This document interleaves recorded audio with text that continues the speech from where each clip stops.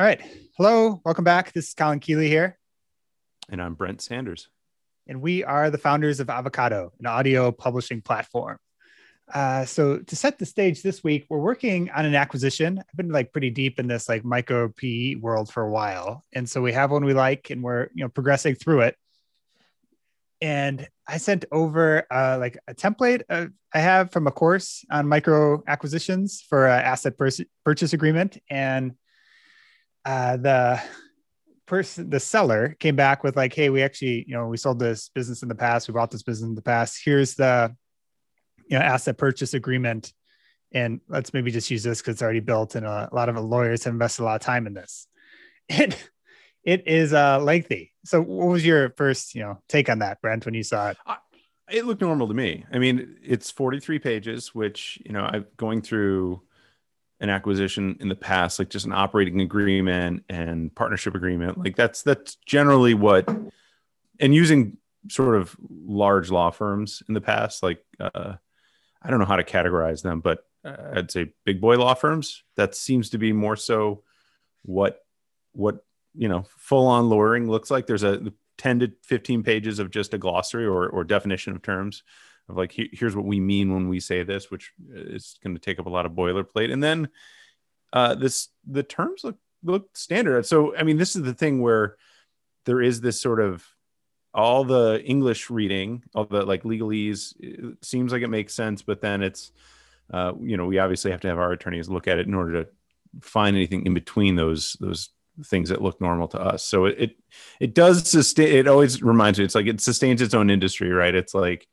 you need an attorney to feel warm and fuzzy about. Even, we're in I feel like a good spot with the seller, where our terms and the business pieces are all aligned. And usually this is the point in a deal when it's oh, we're getting to the uncomfortable stuff and we have to kind of come up with, what the resolution will be if things go sideways. So it's always the tricky part of a conversation of getting it to the finish line. Yeah. So I this is a little tangent, but it's going to make sense. So I had my first shot for the Novavax clinical trial this week. So I was sitting in a room for there's probably 2 hours wasted time. So I was reading through this whole doc there. So if you're something that you want to automate, clinical trials are the most manual process. It's just shocking that any of them actually come to completion. Was my takeaway from this whole thing.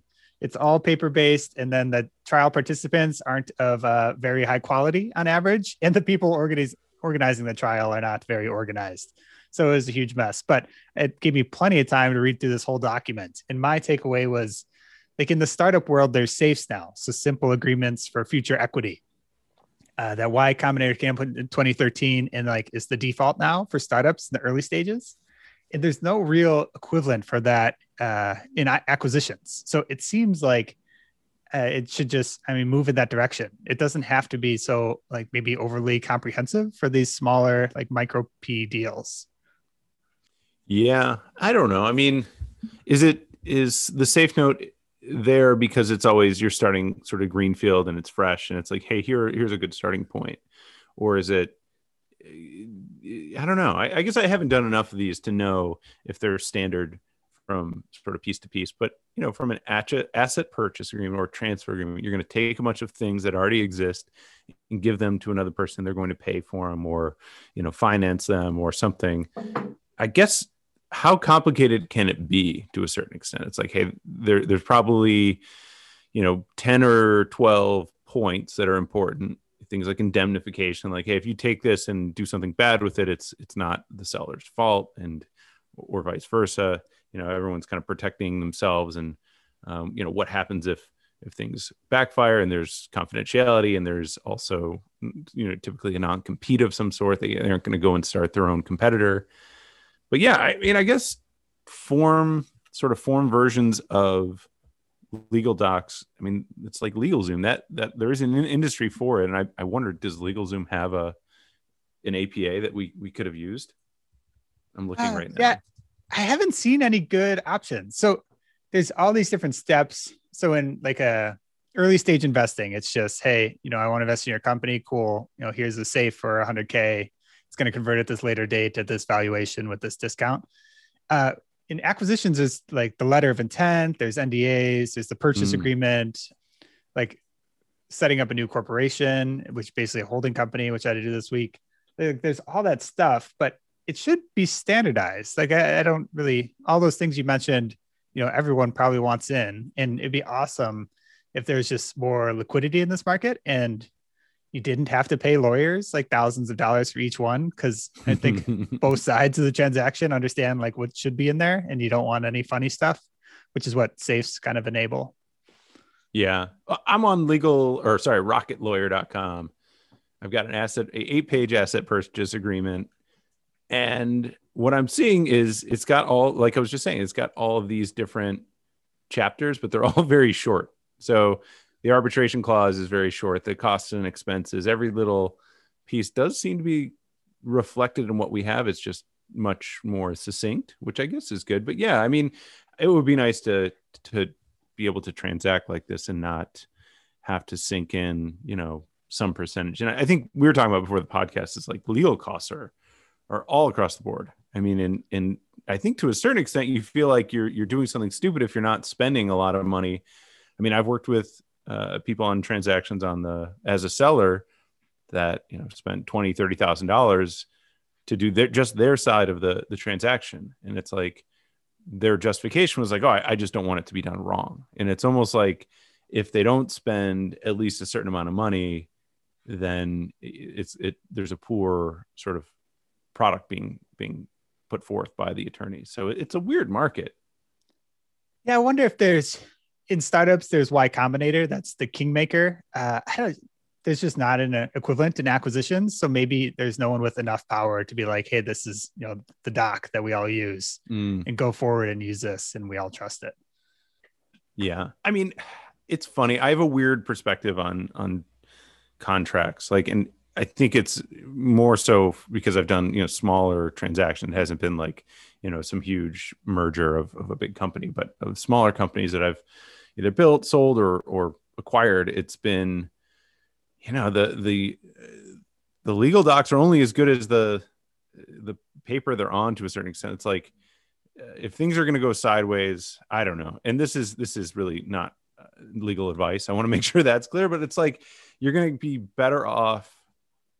I guess it's probably true of the fact, and the thing that I'm thinking about here is that the value of the things that are being transacted on are either like, acquisitions of people or talent versus hard assets. It's like you're just better off like figuring out a way and a framework to be able to negotiate with the person. And it always starts with the business and ends with the business. So like the attorneys can get involved, but whenever you go to that nuclear option of like, all right, we're going to trial, we're gonna sue them for everything they got, it's just a game of who has more money. I hate to say that. And so in this case, where I was saying, it's like, well, the deals I'm doing, nobody really has that much money to like go to war.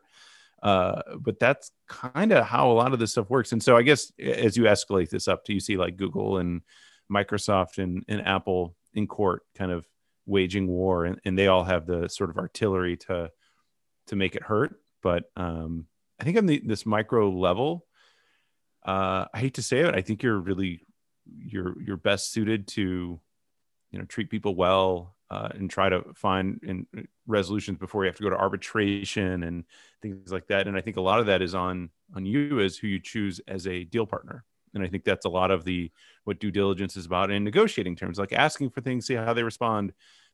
I was just talking to a friend of mine who just sold his business that he built for maybe about 10 years, e-commerce business. And they were shopping around to acquirers. And one was a deal partner where, they would make, pitch in a line item, say, hey, this is what we're thinking, our revenue's here.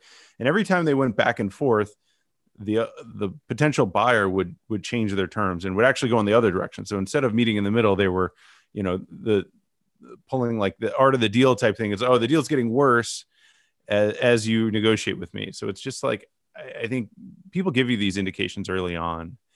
And I think, if you want to, you can always say, hey, well, we have a contract and it's enforceable. It's like, it is, but it's also like comes along with a huge burden of cost. Like you better be ready to spend probably more than we're actually buying this company for. It's like, you better be ready to, and make case for damages, and you have to see if you're going to actually get that out of somebody. I mean, I've dealt with this a lot in consulting too, of like, somebody tries to stiff you for an invoice or a bill and it's like $7,000. It's like getting in touch with an attorney at this point is like not even going to be worth it. It's like $7,000 is a lot of money. It's like the legal system in the business world, it's like doesn't really apply to these smaller transactions is sort of my conclusion. Yeah, all these deals are just based on trust. So like at any moment, if trust starts to break down, I think the deal is just over. Like it's just not worth it on either side to continue. Which Agreed. I think is why you could be like the nice guy and the easy acquirer in this industry and get a massive, discount because people are just happy to work with you. These transactions could be so messy and illegal costs just quickly eat into whatever money you're going to make in it. And if you're just like easygoing, I think that goes a long way. Yeah. Yeah. But what do they say? Nice guys finish last. You gotta be coming in here like stirring some shit up and turning businesses around. I don't know. I mean, that is my inclination. I would tell you the thing that I've learned from doing a handful of deals and seeing how the most successful people I've seen operate is like they are not the Donald Trumps of the world. They're not out to sort of dunk on you and spike the ball in your face. They make it seem like and feel like everybody's winning. And therefore you're walking away with a good feeling. And everyone's walking away not feeling scorned, and they're not going to you're not going to expect to see a lawsuit from them 6 months from now. And whether that's, everybody doing the right thing and choosing the right deal partners, or more so just framing, I don't know, maybe it is just having somebody make you feel good about losing, or, patting you on the back and saying next time, I don't know. But I do think there is an element to keeping people's like human emotions and like they're still human as part of these transactions. That is the part that I am a big believer in. It's like everyone has to walk away feeling like they got what they wanted and they don't feel like they're getting screwed. And that is a great way to stay out of, getting huge invoices from attorneys. Yeah, this is the whole kind of Warren Buffett or Andrew Wilkinson playbook is just like, hey, we're not like douchey private equity guys. We're that nice, old timey guy from Omaha. I'll just do a handshake deal and you're going to give me a good deal because, it's so pleasant to deal with. So I do think there's something there, and they are genuine. I mean, they do this job for like 80 years.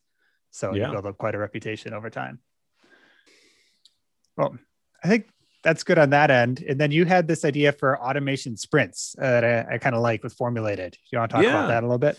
Yeah. So I've done maybe half dozen to a dozen design sprints. And so the design sprint was this thing that came out like, I feel like 4 years ago, was popularized by Google Ventures. The folks, I think Jake Knapp wrote a book on it of like, how do we build a product? How do we get everybody on the same page? And it was really oriented from the product side of things of like, hey, the way of doing it in the past has been, let's do wireframes. And you play this like waterfall game of passing things back and forth over email, and it takes months and things never get done. And it's like, if you can just get everybody in a room for 1 week, and it's really 3 very intensive days, basically 8 to 5, 8 to 4, something like that, with a lunch break and maybe some email breaks. And you get all the stakeholders, which is usually like 5 people plus yourself in a room, and perform some exercises. You can actually end up doing some user testing by the end of that week. And then in 5 days, you're actually really far along on your product. You have everybody moving in the same direction. You're in agreement. You've teased out all the other crazy ideas and ruled them out, the ones that you don't, or you've embraced them. Somebody had something in the back of their mind that they, wanted to share about what needs to be in our mobile app or what needs to be in our website experience. You got that out of them. And it turned in this really successful trend. From like a consulting perspective, we were using it and had a lot of success of just like kicking off projects, finding out if we'd be the right fit for somebody. It was a pretty affordable way to get to know the clients as well. Like if you're going to go in and step in as a developer on somebody's, web application, you're going to spend a week with them in a room and know if they're genuinely trying to build something, and they'll get a sense for you as well. And it usually was a great like foundation to build for, the next 12 weeks or 6 weeks of development, whatever it was. So now kind of stepping in this automation frame, we're looking at this challenge where we have companies that, have repeatable process that have, a bunch of automation opportunities. They don't really know how to capitalize them. Just like they know they wanted to get a web app or a mobile app or be able to transact something online, but they didn't really know how to do it and what those steps were. And so we've basically come up with a very similar concept where it's, pitching really only two people to come in, a software architect and a business analyst, and come in and, trap people, essentially get them to spend, a dedicated slotted amount of time, which was the key to the design sprint. So there were activities as part of the design sprint where, we're trying to sort of transpose those to automation, but the more so key was time box activities. Like you would know from 8 to 5, you've got to, like, as you sign the agreement to work with us, you've got to spend this time with us, and you have to make sure the resources you have on your team know that. And so that's really like the hidden value of like, hey, we're actually going to spend 1 week on process, and sure, we're going to automate it. And that's sort of a byproduct, but that's the byproduct of either reworking processes or improving processes. I love this idea of like a very intense, it's a little bit of hardship on their end. Like, look, this is serious. We need your time. This is going to be a very, intense few days. And it forces them to kind of invest in it as well. And they, feel that hardship. And then you get to prove your value with like a pretty small investment and kind of build a pretty deep connection, I imagine, with the other party. And I think they'd be happy to see like all the potential from there and, grow into a much larger deal as it goes on. Yeah, I think the thing that's hard to see with the automation business is like, you're usually being engaged by a manager or like a C-suite person who's like, yeah, we've got a lot of people doing things that we don't really think are high value, and we want to elevate our team. We want to have them working on human problems, and we're just getting overloaded with accounting tasks or whatever it is. We're chasing paper. And what a lot of companies we're finding are doing, they did the digital transformation maybe 8 years ago, and all they really transformed into is like digital versions of their paper equivalents. There's still slips and forms and all this junk that they have to sort of shuttle between the organization. And they didn't really transform in the sense that like, hey, we can actually glean some of those slips and forms and activities into a database or into like a real sort of format. It's not just a digital version of paper, which sure, that's easier. You don't have a mail cart, but instead you have an email box that's, full every single day, and you're just kind of chipping away at these processes. So, I think it's really about process. That's been my, I think, fairly recent. We've had people on the formulated automation podcast around like this is really not an automation game. It's a process game. And I'm coming around to that and realizing in our practice and our consulting work, that's where the magic happens. And so, spending that time and getting to know the process, and there's no better way to do it. If you do it in the old way, going back to how we would build product, is like the UX designer would do some interviewing and then spend a week on wireframes, and then and things would slowly start to drift away from the original intent as they're sort of working on their own.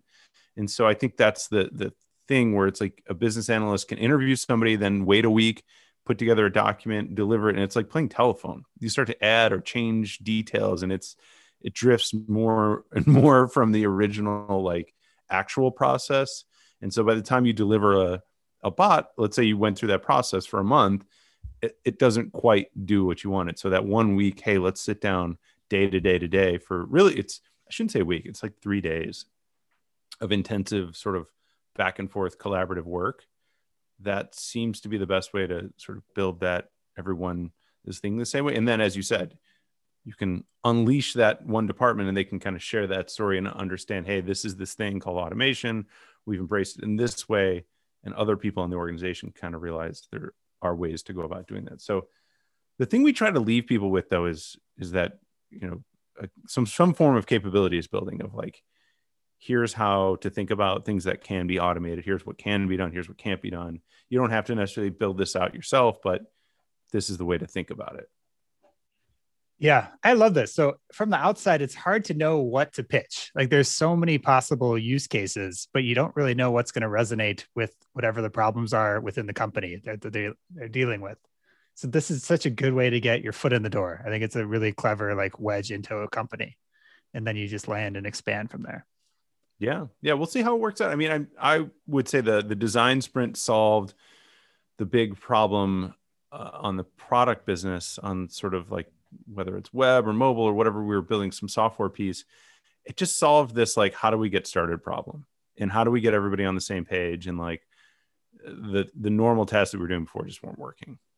So yeah, I'm optimistic around it. I think there is something to it. I think there is definitely something to intensive, like almost like a team building exercise where you'll know if you're a fit and you know if it's a good way to go. And in either way, whether it's not a fit, you walk away with something of value. Yes, I like this. Well, cool. We'll keep you updated on how this progresses, all the listeners. Yeah. Anything else you want to cover? All set? No, I'm just freezing. It's cold here.